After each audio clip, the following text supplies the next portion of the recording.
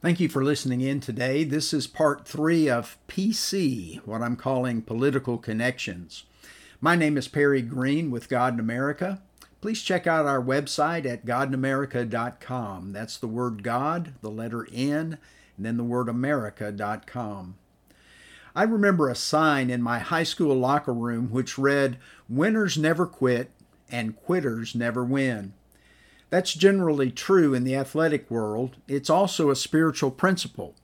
Paul expressed the idea in a number of places like 2 Timothy 4 verse 7, "I've fought the good fight, I've finished the race, I've kept the faith." And then he talks about the crown that he has waiting for him. And then 1 Corinthians 9 verse 24, "Do you not know that in a race all the runners run, but only one receives the prize? So run that you may obtain it." Part of victory for believers is in leaving a legacy for those coming behind us. Paul did that for believers in his day and even for us as we look back on his life and teachings. Of course, Jesus is the greatest example of all in leaving a legacy of hope and freedom, and we ultimately look to him. The legacy we leave includes our unalienable rights from God. Government is not the giver of rights, but the defender of them. That is, if it's a legitimate government in God's eyes. To neglect the gifts God has given us through the efforts of our founders is a sinful waste of our blessings. When God blesses, He expects us to use our blessings, not to ignore them. Seems to me that as followers of Jesus in America, we should be engaged more in civic affairs, not less. We should be setting the pace for the high moral standards and voting with a biblical worldview to put godly people in political offices. James Garfield was our 20th president.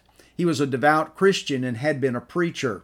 He spoke at a centennial celebration in 1876 of our responsibility and said, "Now more than ever before, the people are responsible for the character of their Congress.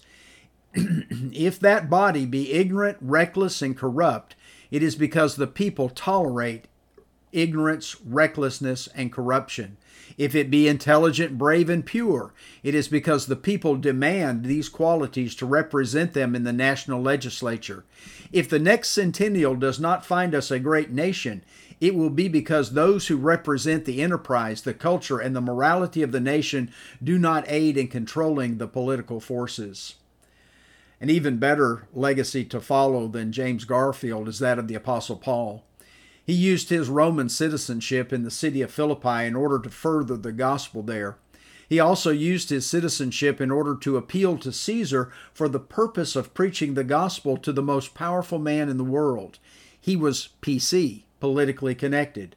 Notice what he wrote in Philippians 1, verses 12 through 18. He said, "I want you to know, brothers, that what has happened to me has really served to advance the gospel, so that it has become known throughout the whole imperial guard and to all the rest that my imprisonment is for Christ. And most of the brothers, having become confident in the Lord by my imprisonment, are much more bold to speak the word without fear. Some indeed preach Christ from envy and rivalry, but others from goodwill. The latter do it out of love, knowing that I am put here for the defense of the gospel. The former proclaim Christ out of selfish ambition, not sincerely, but thinking to afflict me in my imprisonment. What then? Only that in every way, whether in pretense or in truth, Christ is proclaimed, and in that I will rejoice." Some were preaching the gospel out of pure motives, while others were preaching to cause Paul trouble. In his experience of engaging the culture, not only were the political extremes lashing out at him, so were Christian preachers. Some condemned his actions and might have declared, as some preachers do today, that they only preach Christ and his forgiving love, then harshly condemn him as unloving and judgmental.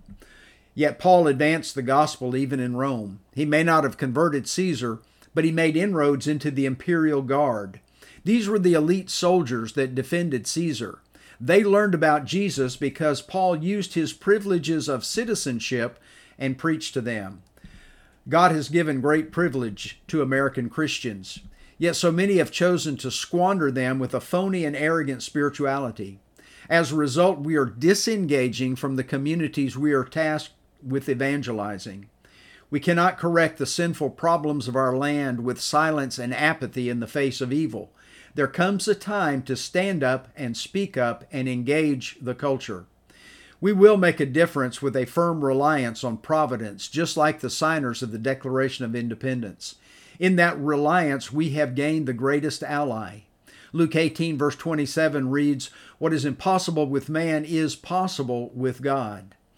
We may have a long way to go and much to endure to turn things around in America, but all things hinge on our God and our willingness to use every resource available to us to further His kingdom.